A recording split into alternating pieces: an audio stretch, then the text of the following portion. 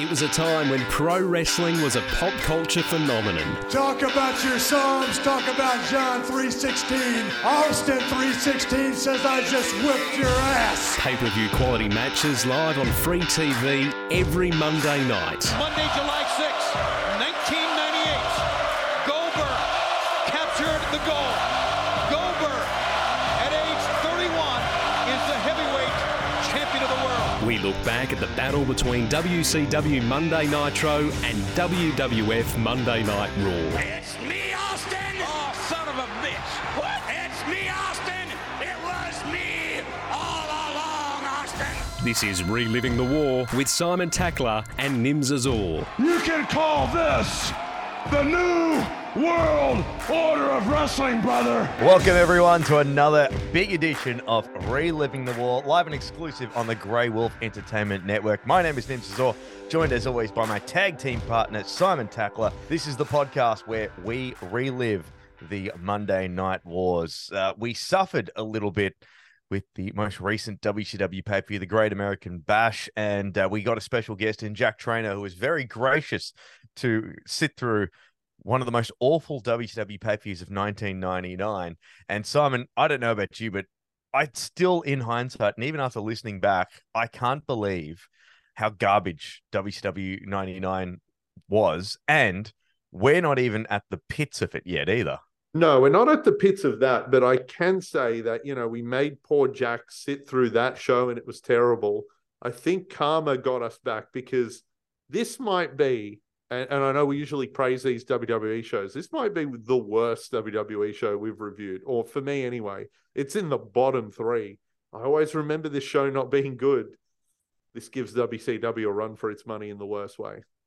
I also, I had a lot of nostalgia feels with this one, like the opening and everything like that. And we'll get into it in just a bit. But you're right, the bar was just set so high. Like this was probably, by all means, this wasn't WCW levels of bad. You don't feel like you've wasted your time watching this. But compared to King of the Ring 1998, because we can almost do a direct like one-to-one, this doesn't cut the mustard. Not at all. Not at all. Or even compared to King of the Ring 1997, this isn't as good. No, definitely This has not. nothing going for it. And it's funny too, because we talk about like all of the other King of the Rings. Like when you talk of King of the Ring as a whole, everyone remembers something from like, be it Bret Hart winning the first one, Austin 3:16, Triple H. Like everyone always, even that itself is one of the lowest in the terms of memorable King of the Rings. 97 still has something because it's when Triple H won. 98, obviously the Hell in a Cell. 2000 we'll get onto in a bit with Kurt Angle and the rise of that. But 1999 is such a blink and you miss it. Nothing happens, but it's so strange because it is one of the major tentpole stories. It's almost the climax of Austin versus McMahon, isn't it? It is in a way. It's a huge chapter there, especially with what's on the line in the main event. It's Austin versus Shane and Vince McMahon for control and who's going to be CEO. But in terms of the King of the Ring itself, this is an infamous year, though, because the winner, Billy Gunn, would go on to become a joke of a King of the Ring. You know, whether it was the Rock's promo where he absolutely destroyed him, the God promo, or Edge the next year, or 2 years, saying, I'm not going to Billy Gunn this reign or whatever. It's infamous in the worst way. And unfortunately, it wasn't one of those things where, he had a great night and then things went off the rails. No, this was not a good night for anyone in the tournament. Yeah, very much so. Let's get straight into it because we'll start off with a very unique video package. Vince is the higher power. A lot has moved on since the last time. And in retaliation to that, Stephanie and Linda have made Stone Cold Steve Austin CEO of the WWF. We've got ourselves a cool little intro that sort of puts it's when you watch it, it's very amusing because it kind of like puts Shane on the pedestal. Sorry, not Shane. It sort of puts Vince on the pedestal of like a Richard Nixon or one of those sort of shady leaders, and Austin like Martin Luther King, which is so bizarre. Yeah, I love the intro. They've done this a few times where they do the political thing. We saw it in 98 as well. This one really pushed it further. Did you notice they sort of, I don't know, whatever the old word for, like, it was like a deep fake or whatever. They redubbed the famous quotes where, you know, like even JFK, he's, you know, not what, don't ask what you can do for your country can do for you, ask what you can do for your country. They changed it to company because it's all about the WWE. And they did that with a few famous political quotes. Very weird. I love how important they made wrestling storylines seem, though. I think it's a good thing, you know. Sell it to us. Tell us how important this is. And, you know, it's such a contrast to what WCW were doing. 100%, and because they went all in with the effort here and really put a narrative in these video packages. But we then open up with a quick recap of what happened on Sunday Night Heat, which saw Ken Shamrock get attacked by Steve Blackman.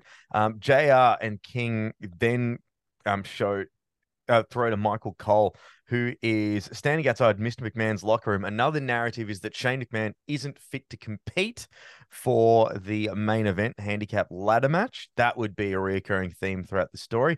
But from that, we then get to... Actually, you got anything to say about our little opener there, Simon? Not really. I thought it was weird that they were recapping what happened on Heat on the start of this pay-per-view, but the Shane McMahon part would be a thread that runs through the show. I thought they kind of doubled up here with having a Shane injury and a Ken Shamrock injury storyline going together, but I don't think they needed both. But yeah, I will say I did time this. So it was 4 minutes before a match started, still quicker than the WCW average of time wasting at the start of a pay-per-view. And there's actually multiple chains in that 4 minutes as well, too. But it's our first round of King of the Ring matches, which is Hardcore Holly versus X-Pac. I love how JR Stills refers to Hardcore Holly as Bob Holly. It's one of the few cool things. Like, he used to always call Triple H Helmsley, despite the fact that, you know, they'd done their little rebrands. The crowd really does love X-Pac. Like, we can't get over when people say X-Pac Heat, they've never seen 1999 X-Pac and how much people loved him back then. Oh, yeah. Huge pop for X-Pac, and the complete opposite for Hardcore Holly. Virtually no reaction. This crowd, I will say, in North Carolina, if they liked something, they were so goddamn loud. If they didn't care about something, they might as well have not been there. The contrast in their reactions was very jarring and amazing. And also, fun side note, former tag team champions going at it here from 1995, you know, 1, 2, 3 Kid and Sparky Plug. I think they had the belts for like, I don't know, 1 week or something. On an episode of Superstar. Yeah, I think it was. That is crazy. The crowd loves the Bronco Buster. That was one of those things that I picked up on. Hardcore Holly gets a chair, takes at X-Pac to get the DQ. Holly then attacks X-Pac further after the match, only for Road Dogg to come out and save him. X-Pac moves through to the next round. They sort of lambast Hardcore Holly. Why would you do that to get yourself disqualified? Which does make sense. Terry Taylor even follows it up with a backstage interview with Hardcore Holly. Bob Holly questions like who Terry Taylor is, which I thought was ridiculous. Yeah, that was pretty funny. And then says that he hasn't forgot about Big Show, which this is Vince Russo Crash TV at its very worst. Yeah, too many storylines crammed into one. None of it really gets time to breathe. And if you're wondering why there wasn't much to recap in that match, it's because its official runtime was 3 minutes and 2 seconds. Get used to that. Get used to saying, oh, and then someone ran in. Jesus. I will say, though, I thought it was interesting. Hardcore referred to himself as the Big Shot. That was a thing they tried getting over for a little bit. It didn't work. And they really, really tried to get the Big Shot down there too. The only thing I can remember them trying to force that failed even more was Rock trying to introduce the catchphrase of popcorn fart in the Ruthless Aggression era. With Coach? Yeah. Oh, I hated that so much. That's one of the times where The Rock, it felt like he was going to jump the shark. He didn't, but no, not everything. Even The Rock, it doesn't have 100% strike rate. Yeah, exactly. We talk about Bob Holly and his feud with the Big Show because we get a mini recap of highlights of the Big Show and Hardcore Holly's little feud of him on Raw, attacking Holly and throwing a car on him. Strange. Yeah. Didn't kill him. He just tipped the car over on him. There was a lot of that in the Attitude Era where you could get a car tipped over on you or you were in a car. like with Triple H and Austin with the forklift, which we'll see, later on. But just, you could go through these horrible things that would kill anyone. And you're just back next week. The DX bus, the ambulance with the Rock in it. And that's just in the WWE. Let's not even forget about the white Hummer and all which that we in just the saw. WCW. Yeah, of course. Yeah. So it's Kane versus the Big Show in the next round. Show is just overpowering Kane to begin with. This is also the part where Big Show, he hasn't quite found his feet yet. It's just he shed the giant. Like they've done so much to like completely strip him of that look. So he's a different character. You can tell that. It's very, very simple. Kane does an enziguri, which is one thing that sort of stood out to me, which is really, really cool. And what happens is Big Show takes out the referee accidentally and gets low blowed by Kane. Hardcore Holly then comes out and attempts to take out Show, but Kane steps in and choke slams Holly. Kane then puts Big Show in a choke, in a chokehold. So it's the world's longest rest hold. Like, that's a good duration of the match. And when you say chokehold, not like an MMA style chokehold, literally a one-handed sort of Undertaker style choke. It gets so uncomfortable. The crowd just starts booing. This match, between the choke spot and the double big boot that they miss, neither guy kicks each other. And they both fall down. An absolute shambles. This is 2 for 2 of what on earth are you doing? This feels like a WCW show at this point. The interference, over pushing a guy no one cares about. Why would you have Hardcore Holly in 2 matches in a row? Yeah. And his run-in is so ineffective as well. It's absolutely nothing. The only thing that Hardcore Holly contributes to this match is bringing in a chair so Kane can then KO Big Show and get the win. Yeah, he absolutely wallops Big Show. Gotta say, that chair shot he gives him, my God. It was like, it's not quite Rock to Ken Shamrock, but it was in that vicinity, definitely in that postcode. Next up, it's Michael Cole with Vince. Vince is adamant that Shane can't wrestle tonight and doesn't know what he's going to do.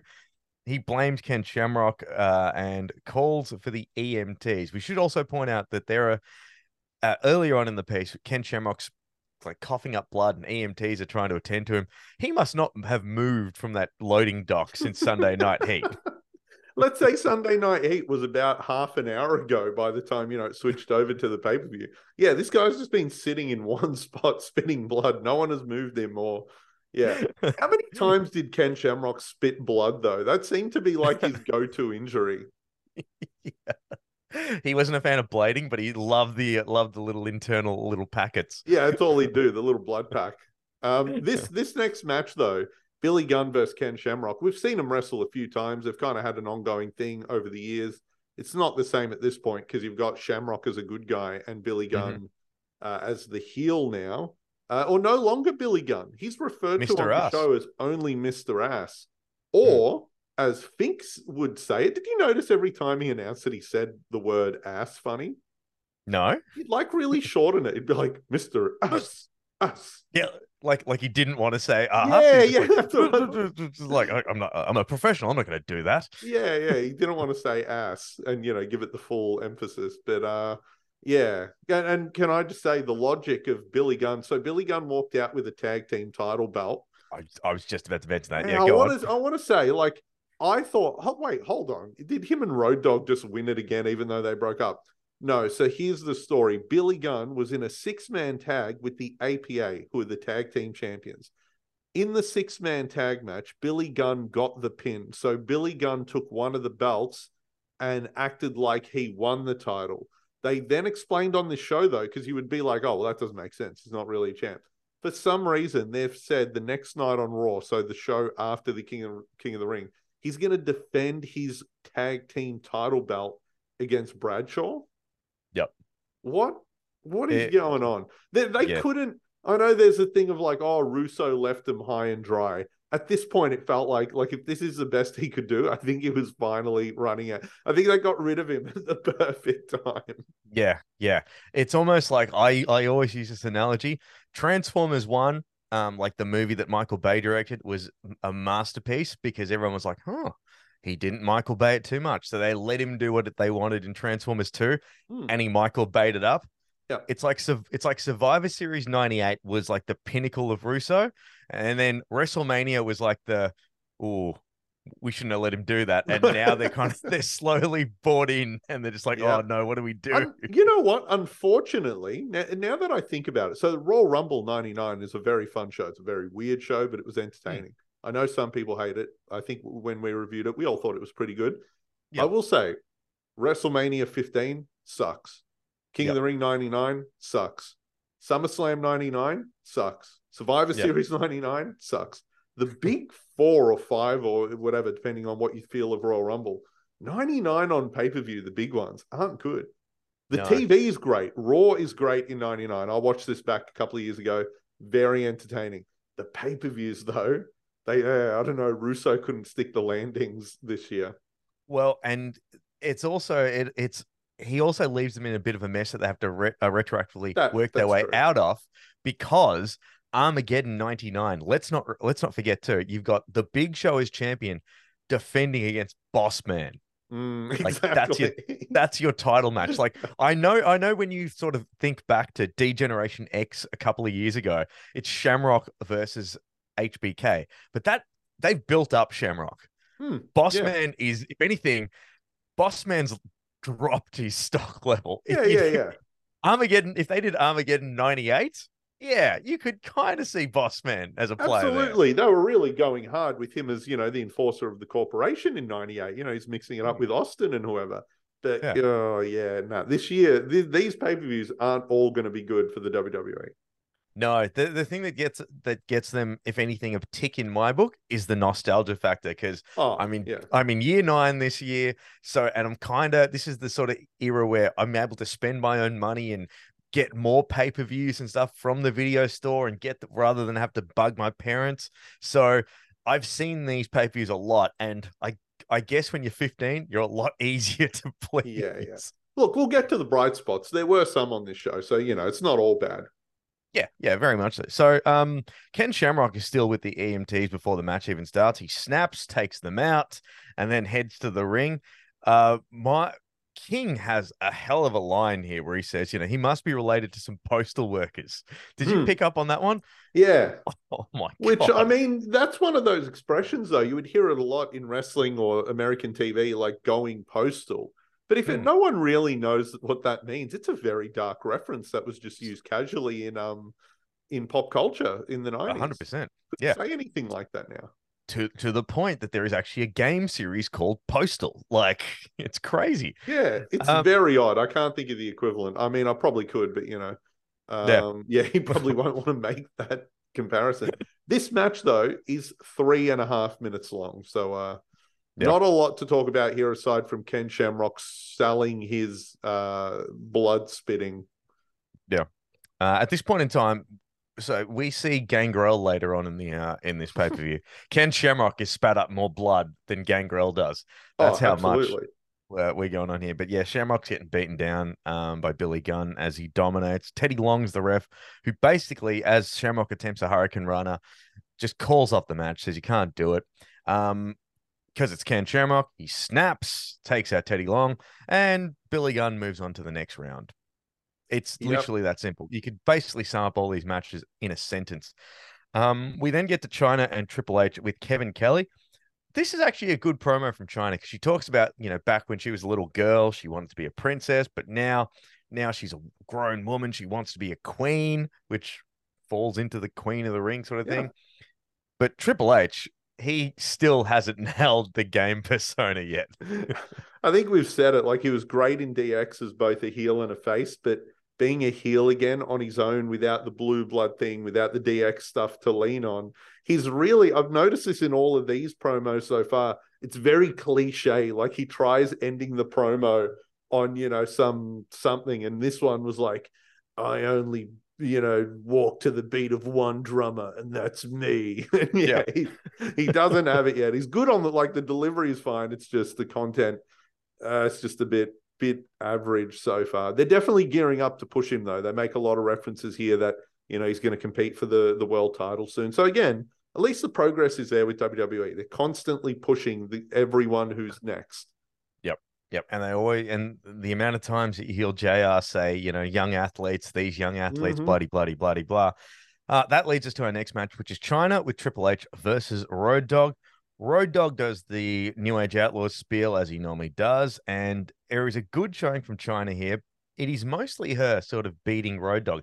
This is actually a really good story because there's almost like, and it's a sentence that I never thought I'd say, an inner struggle within Road Dogg of like, how do I fight a woman kind of thing.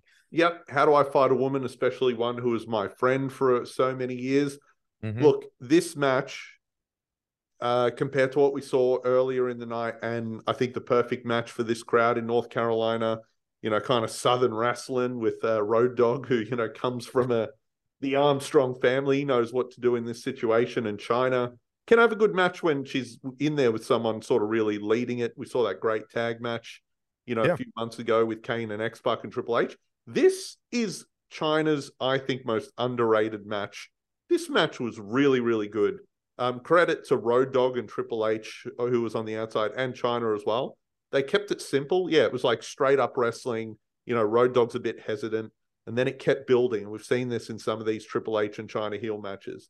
They build it to where there's, some interference, some, sneaky tactics. And it was very fun. This was like, as a main event style match, this was one of the best matches of the night, I thought. It was, because they pay off the story, because there's almost like a midpoint, because China even does like mocks Road Dogg doing the shake, rattle, and roll. Huge reaction for her doing the shaky knee drop. It was really good. China puts Road Dogg in a sleeper hole, and the crowd fully gets behind Road Dogg, who then puts China in a chokehold. And JR has the interesting line of, I wonder if China talks in her sleep. So Triple H puts China's foot on the rope, and then Road Dogg gets knocked out with a chain and puts China, and that's where you think, okay, China's going to advance, but Road Dogg kicks out. I thought it was over there.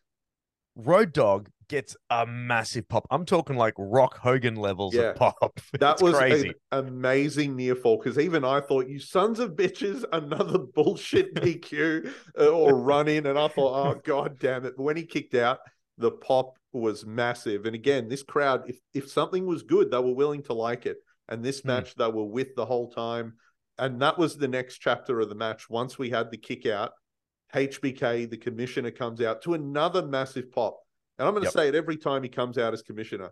The reactions he was getting were still massive. People still treated him like a big deal. This, again, I think we've spoken about the narrative that, Shawn wouldn't have fit in the Attitude Era. What are you talking about? He was in the Attitude Era. He was the commissioner. If he could wrestle, he would have been, again, he would have just been in the same spot. So huge reaction. He grabs Triple H and kicks him out. That's always going to get a good reaction when you get rid of the heel manager. But I thought it was a good twist after that too.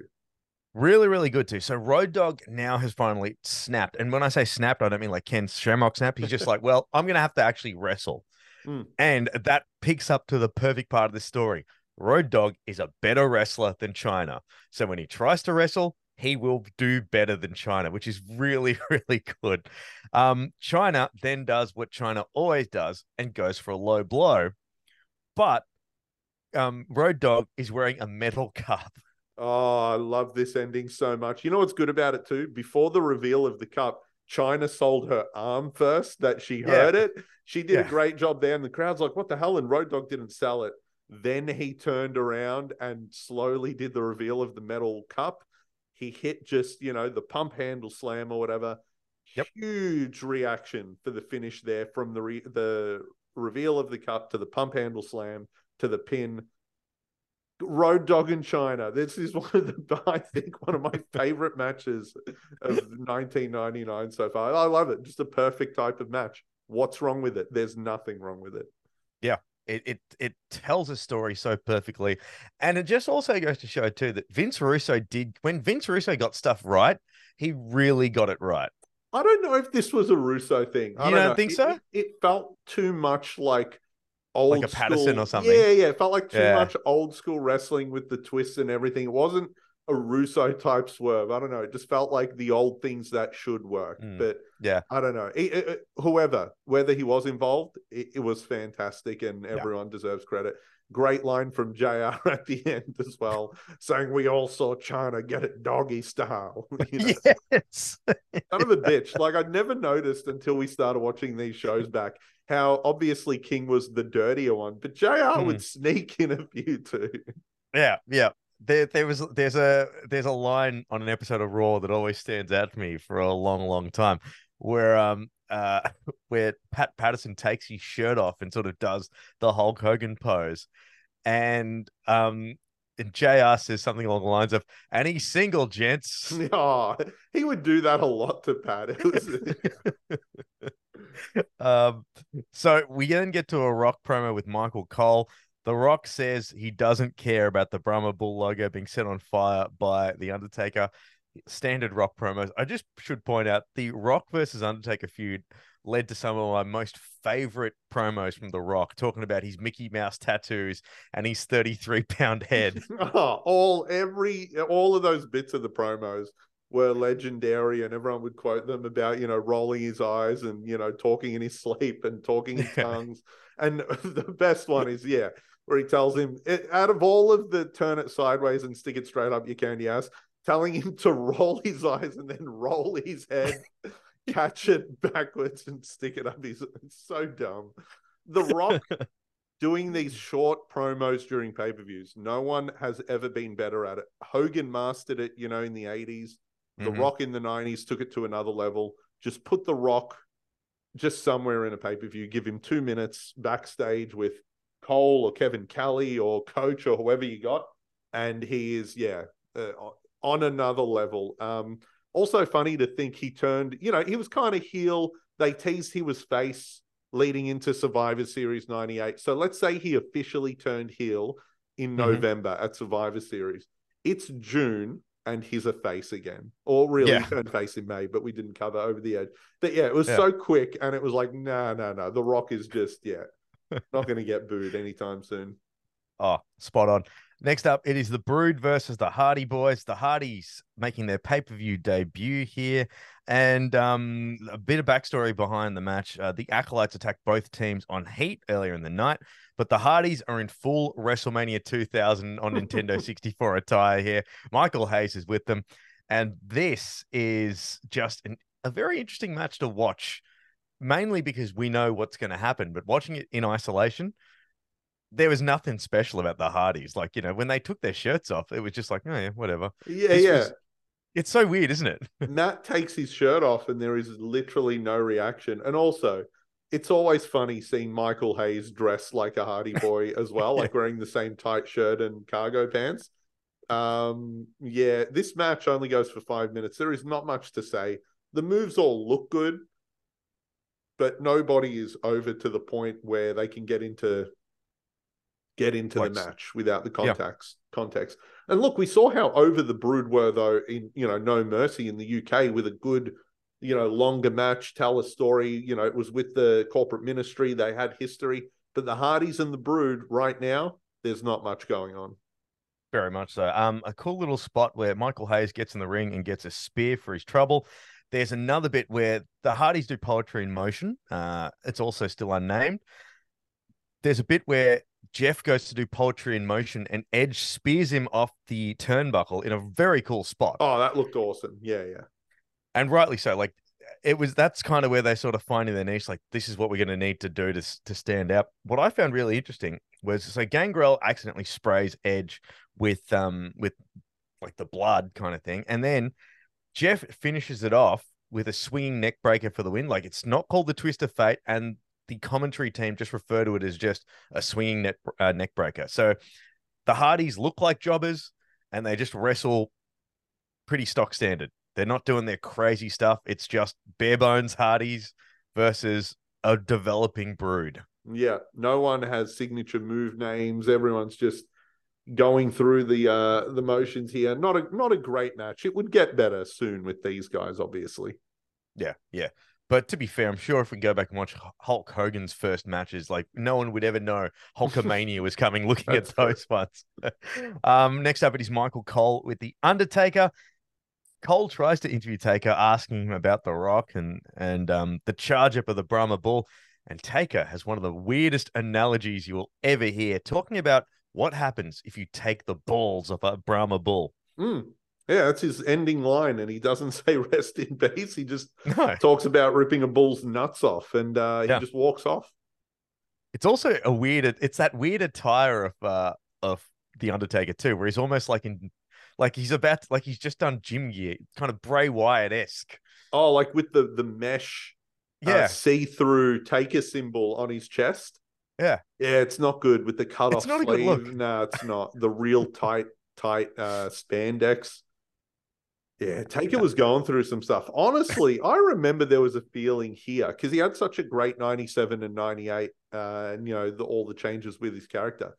99, as cool as the Ministry was in the start of the year, by mid-99, it felt like The Undertaker had lost it. Yep. Yeah. So when they say that the American Badass was like really odd, no. The Undertaker is like, The Undertaker in its current form needed to evolve. But, absolutely. I'll take American Badass over 99 Taker any day. Actually, no. The one thing I did like about 99 Taker, that cool little goatee he had. The long goatee. Oh, and the Ministry theme song is one of the best ever. Yeah. The Ministry theme song is very, very cool. We could probably sneak in this Vince promo here because Vince is out as they chant asshole at him. He's saying that Shane can't compete tonight, and because of this, the handicap match won't go ahead. But Shawn Michaels, who I should also point out is also in his WrestleMania 2000 alternate attire, comes out. And there's a great line from King about losing his smile as well. Oh, yeah, which is pretty fun. A nice dig at Shawn Michaels. They bring it up later again, too, saying, he's made me lose my smile, which is good. Vince says that because Shane, it's a really great sort of thing too, because HBK tries to say, no, you've got to go into the match. But Shane says, I'll find a suitable replacement as is what you wanted. So it's almost like a cat and mouse with Shane, not Shane, sorry, with Vince and HBK. Yeah, I kind of like this. There was a fun dynamic here because we saw it at WrestleMania as well, and it would happen on Raw. But the sort of back and forth between Shawn Michaels and Vince McMahon as dueling authority figures was pretty fun. I think, it's a shame Shawn wasn't, in the best mindset because they could have got a lot out of this even back then because we saw what would happen when they wrestled eventually, and that was pretty fun. And obviously the years of history that they have between each other probably helped in that one. We're back at the desk now. JR throws to the final four of King of the Ring. One thing that I did like is that they still make King of the Ring seem like a prestigious kind of accolade to have, which is kind of good, which leads us to our first semi-final, which is Mr. Ass versus Kane. That almost throws all of the prestige out the window there, doesn't it? Yeah, exactly. When you're talking about Mr. Ass competing for King of the Ring. Oh, jeez. So Kane is very much in control here. It spills to the outside, but Billy Gunn drop kicks the staircase into him and then sort of changes the momentum a little bit. Billy Gunn then starts ramming Kane's head into the ring post, and Kane does a Fameasser reversal, which is pretty cool. He then drop kicks Billy Gunn on the outside. It's a real garbage match because Big Show then comes out, nails Kane with a chair, almost gives himself a receipt from earlier, and Billy Gunn gets a huge roll-up and gets the win. Yep, another 5-minute tournament match, nothing to talk about, and it had a bullshit finish again. Yeah. What are we doing? Why even have the tournament? It really looked like no one wanted to do this, so they booked it in the worst, quickest way possible. Like, whatever, just get it over with. One fun bit of commentary, at least, JR asks King if he has a copyright over the title of King and if he would sue over the name.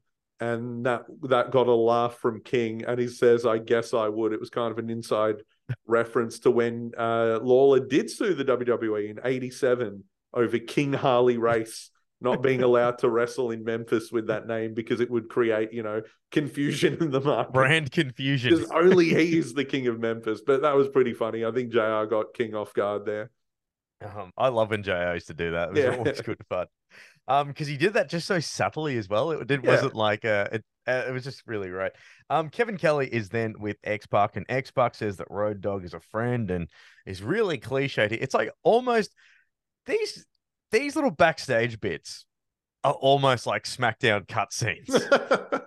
Yeah, it felt like it was written by a computer. It wasn't the best promo. He just said, "Oh, we're good friends, and may the best man May win." the best man win. Yeah, yeah. It was.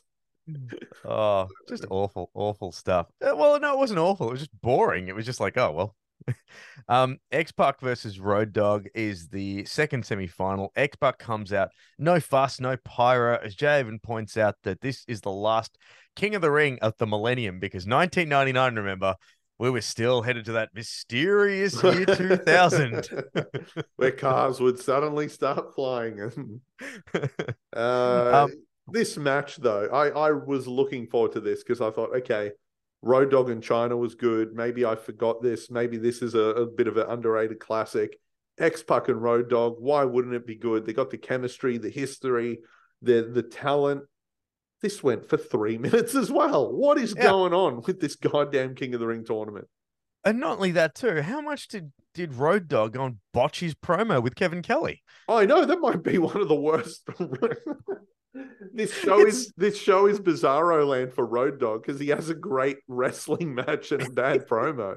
Normally people expect the opposite, but yeah, don't know what was up with that promo. It sucked too. Yeah, it is very much it's a throwaway match here. It might as well have been on Raw. In fact, it should have been on Raw. There's a great little pump handle slam reversal into an X Factor, and post match Road Dogg shows sportsmanship, and as JR says, because he goes and shakes X-Pac saying like, congratulations, the best man did win, good on you, X-Pac, etc., etc. And JR points out that it's a great lesson to kids at home of how to lose with grace. I thought that was great. DX, who were the examples of bad behavior for so long now, JR's like, come on, kids, that's how it's done. Look at these guys as your inspiration. But yeah, X-Pac winning in 3 minutes. Oh man, Russo can't leave quick enough. Like, goddamn, this show.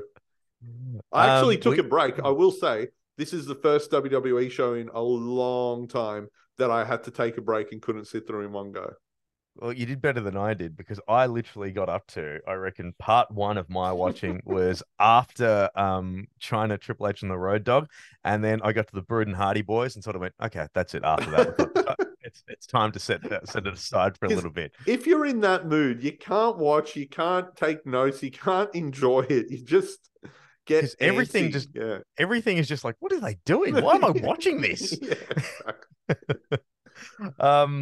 We then see a look back at the road to Taker versus Rock. And you mentioned it a little bit earlier, Simon. It's cool to sort of see how Triple H is slowly getting elevated up the card by being included in this feud. There is shades of Taker versus Triple H versus Austin at No Mercy UK because they sort of Control C, Control V that match, except substitute Austin for The Rock on an episode of Raw. And they actually do it pretty well too. From what we saw in those clips of that Raw main event, they look good. This feud looked entertaining as well with The Rock and Undertaker. Not really a memorable feud in that, they're not seen as one of each other's great rivals, but they had good chemistry. It's kind of a fun contrast. They're such different characters, especially here. The crowd wanted to enjoy this one, so they got into it because, again, like this was one of the bright spots. It's the Undertaker and The Rock. You'd hope it would be good. Better than the Undertaker's past few matches that we've seen because he's been, with the Boss Man and it hasn't, and the Shamrock match where they did submissions. It's been a bit weird with the Undertaker, but here he's WWE champ again. We should mention he won it at Over the Edge, which we didn't review, obviously. But yeah, the Undertaker defending the title against The Rock, at least everyone's into this. What's an interesting stat? Because I made note of this. This wasn't mentioned by JR or commentary or anything like that, but they do mention how The Rock's 27.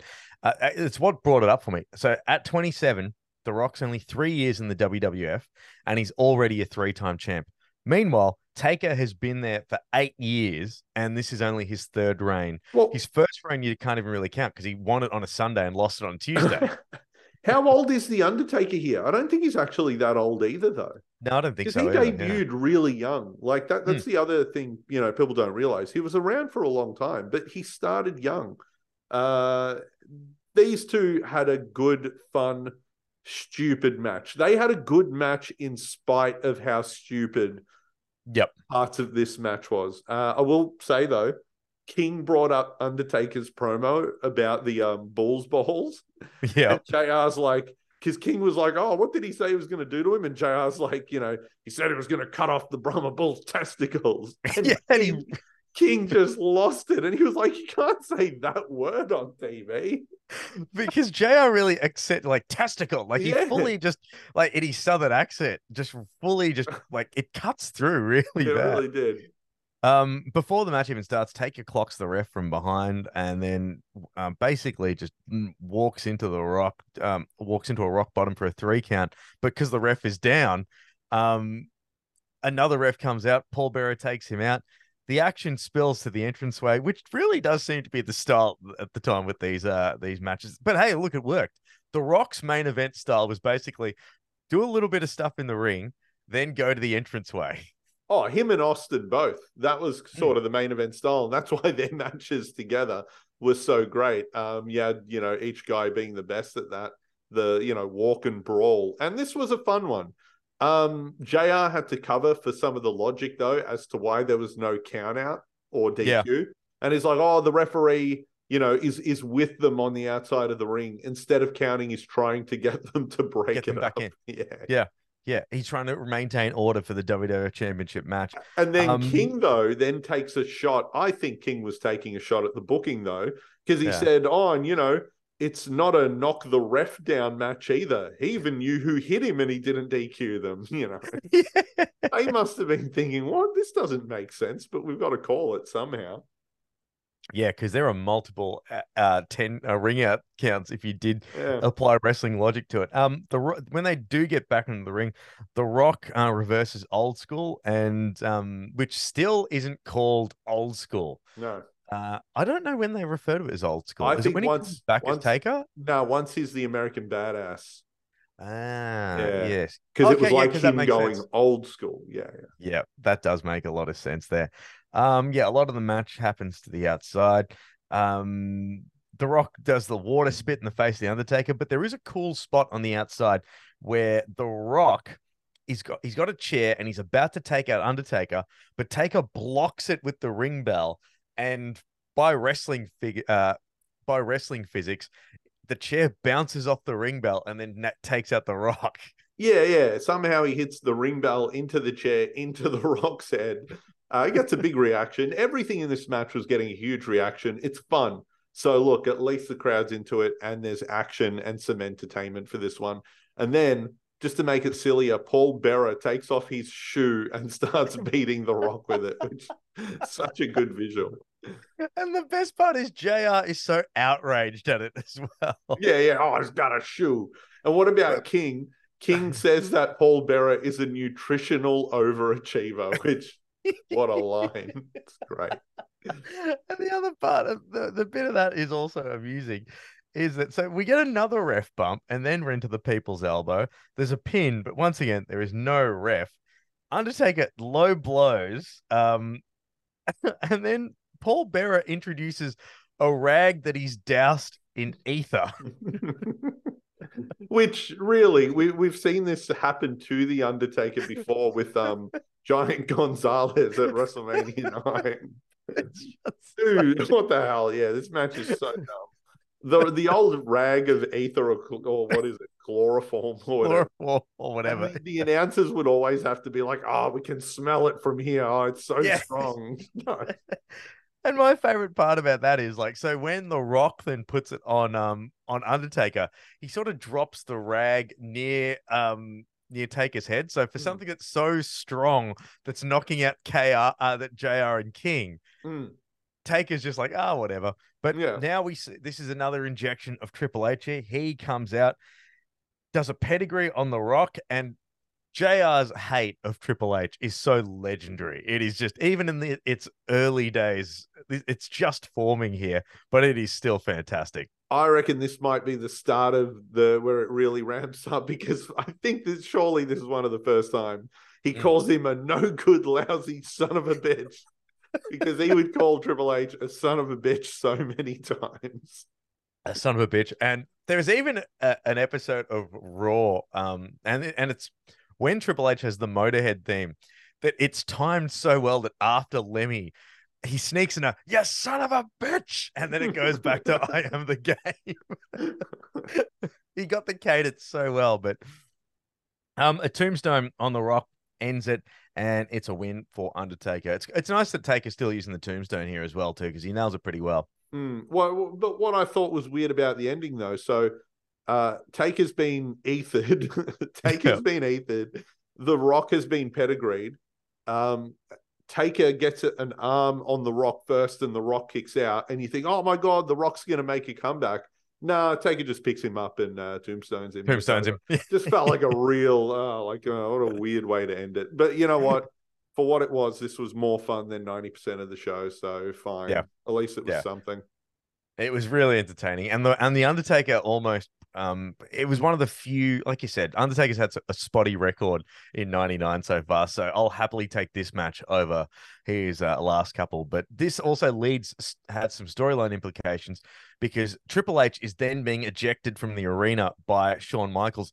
Vince is up in arms because he's like, "That's my partner, that's my partner," and HBK is like, "You don't think I didn't know that, you idiot?" Yeah, he goes, "No shit, Sherlock," and it's good. I like that Vince and Shawn Michaels would just keep outsmarting each other. It's a shame it didn't go further, but yeah, they had great chemistry.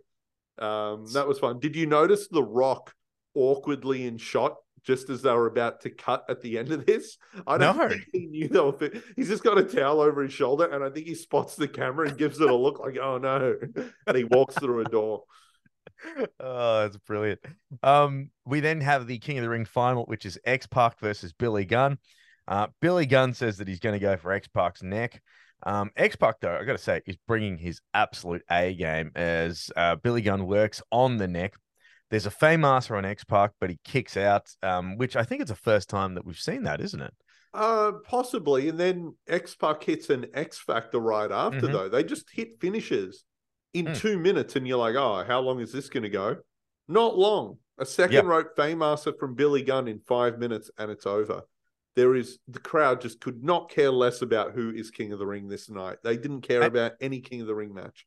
And you know what? There's not even a coronation. Billy Gunn just basically, they don't even, it's just like Billy Gunn just leaves. Yeah. No, someone really didn't want this tournament to happen on this night. They're like, we'll give him 20 minutes in total and get it over with.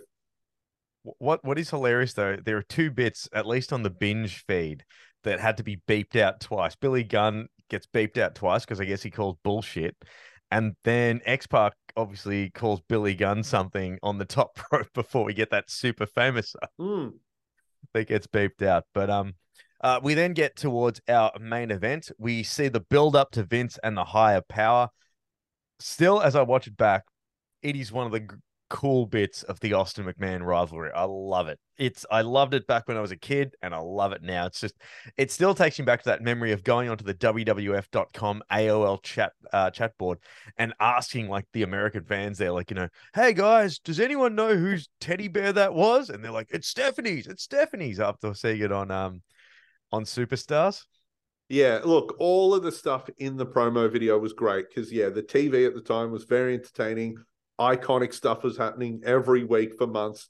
We had Steph kidnapped. We had, the higher power reveal. We had Where to Stephanie with the Undertaker in the limo. All of this stuff was awesome. The wedding, the dark wedding, and Austin, having to help McMahon reluctantly. And then Austin as CEO. Those vignettes were fun. All of that was good. This show, though, is a different story. So. Very much so. Yeah, it's almost such a weird thing with like the pay-per-views where you could kind of miss it. The TV, definite must watch. It was so strange. So Mr. McMahon is out first, and the suitable replacement for Shane. If you want to get an idea of just how like this pay-per-view is, He names the replacement for Shane as Steve Blackman, and it's not even the cool music Steve Blackman. He still doesn't have the drum music. Imagine that was the replacement and it was Steve Blackman in the main event. It might as well have been at this point. Yeah, because at this point, you just didn't care. Like, they should have just brought back Savio Vega as He's the go-to replacement in every match. Now, here's a bit that just caught me off guard because I forgot this even was a thing. GTV sees Shane and the Mean Street Posse backstage, and Shane's all hunky-dory. He's all good. But HBK, because of obviously seeing GTV and seeing that Shane's okay, makes him fight in the main event. Yeah. Drags Shane out, actually. It's quite funny. Yeah, it's a good segment, and they play Sean's music this time. He gets a big reaction again, pulls Shane out and says, you've got to wrestle. Tells Blackman to get his G.I. Joe looking ass out of the ring, which got a big reaction, and he got a HBK chant. It was fun. Again, look, Taker and The Rock was entertaining and felt like a main event. This did too, because again, this crowd, they were silent for all the King of the Ring stuff, but when they were into something, they were fully into it. When Austin's music hit, he got an Austin level pop. Like, it was insane how loud it was. And look, it's Austin versus Vince and Shane in a ladder match. What on earth would you expect? But this was as good as it could have been. And, for what it was, of course, with these guys, it was just a fun, stupid brawl around the ring and, up the aisle and everything else. The McMahons clearly have absolute zero disregard for their health and well-being. I mean, we saw at WrestleMania, the weird COVID WrestleMania 36, Vince at 70 doing a dive off the to show to Rob Gronkowski, see, simple. It's fine. Well, look, at one bit, because it's a ladder match, the theme for the entrance was a big ladder scaffold structure. Austin throws Vince and Shane so hard into these ladders, they just went full force into them. Yeah, they could not care less. And then it was a fun stunt. He pulled each ladder out bit by throwing him into it. Then he yanked one last ladder and it all collapsed like an earthquake on top of Vince and Shane. That got a massive pop and a fun spot. That's what this match was. It was just these big stunts. Austin jumped off a ladder, threw Shane on a commentary table. Like, that was kind of cool. Obviously, he didn't go from the tippy top like, Jeff Hardy, but it still looked really cool. I put others on the domestic table too, not the Spanish one. There's a bit where Vince and Austin are up the ladder, and Vince pushes Austin off the ladder. Vince then gets the ladder in the ring, but Stone Cold low blows him. The crowd is hot for every single moment here. So, like, anyone that's got because there's not a lot of wrestling going on, but you know what? No one wanted to see Austin wrestle McMahon. Like, they weren't expecting, Steamboat Savage. No, exactly. It's Vince and Austin. They just want the story. They want the payoff. They want, Austin to get revenge every time. And look, there was a bit of fun. Obviously, Vince and Shane, they'll always do some silly stuff. Vince, when one of the ladders was broken, Vince tries giving Shane a boost by the foot to reach the briefcase. And then he puts him on his back for a piggyback. And, the classic Vince reaction, Austin taps Vince on the back and Vince does the big, bug-eyed, big gulp sort of reaction. It was good. It is hilarious seeing Shane on Vince's shoulders, like sitting there like a child trying to get the briefcase. It's one of the best visuals you'll ever see. But so there are two stunners there, a double stunner, and Austin tries to get the briefcase, but by God, it gets lifted up out of Austin's reach. Good God Almighty, who's doing this? They're screwing Austin. Did we ever officially find out who was messing around? I always heard the rumor was the boss man, but I don't think that's an official thing.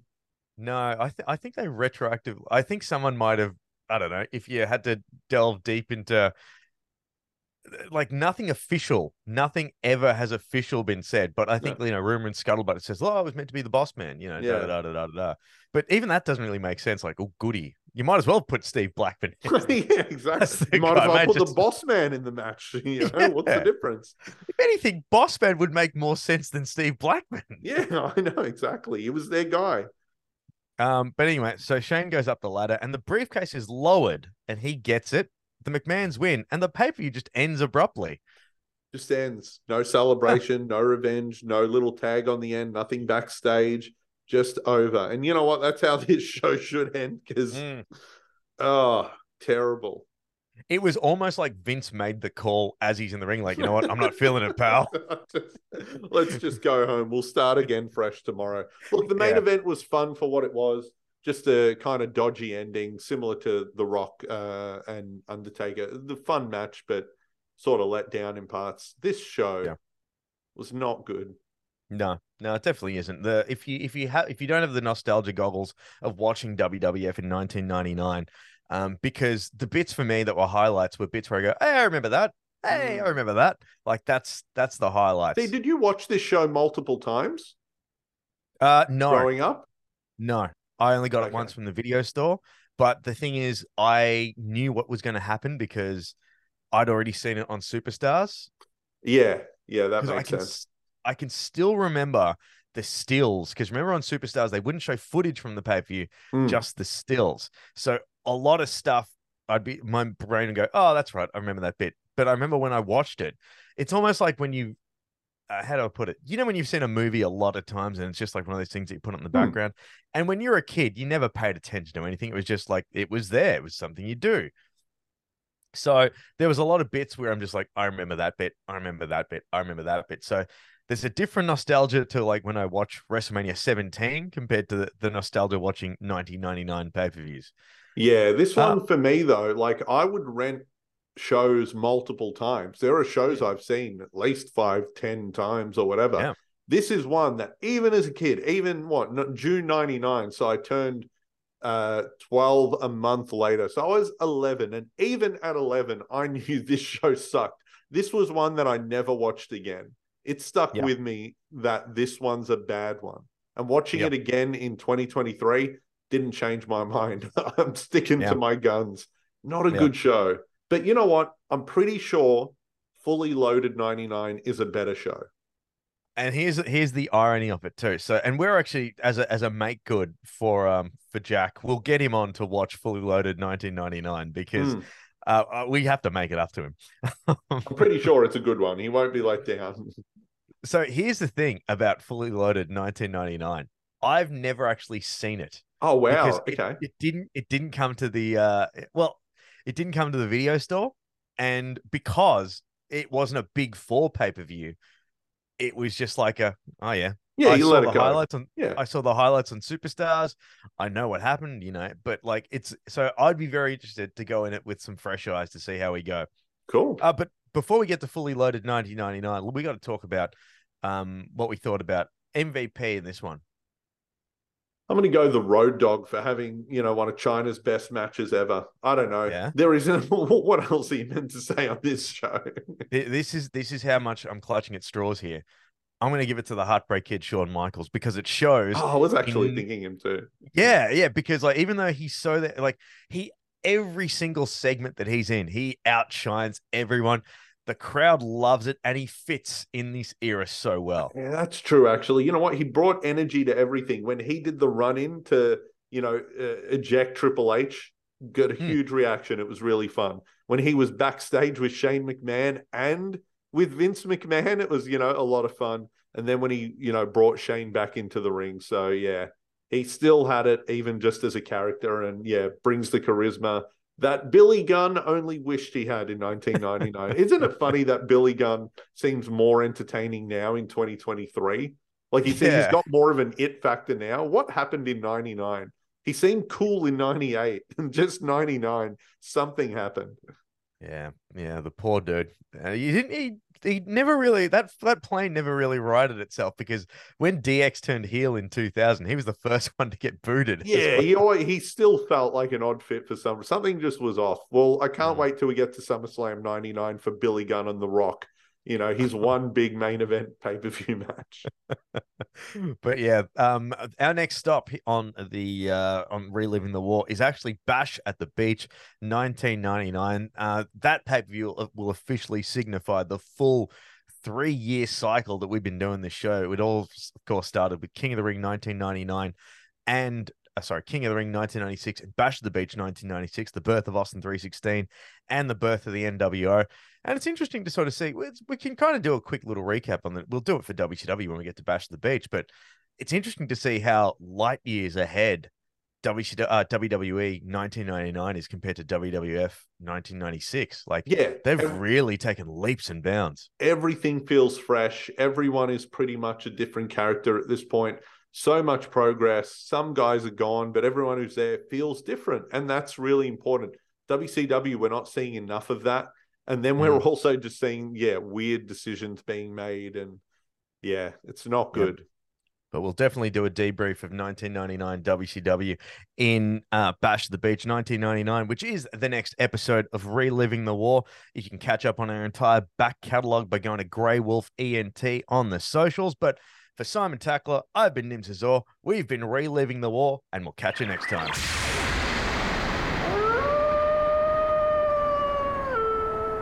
This has been another presentation from the Grey Wolf Entertainment Network, greywolfentertainment.net.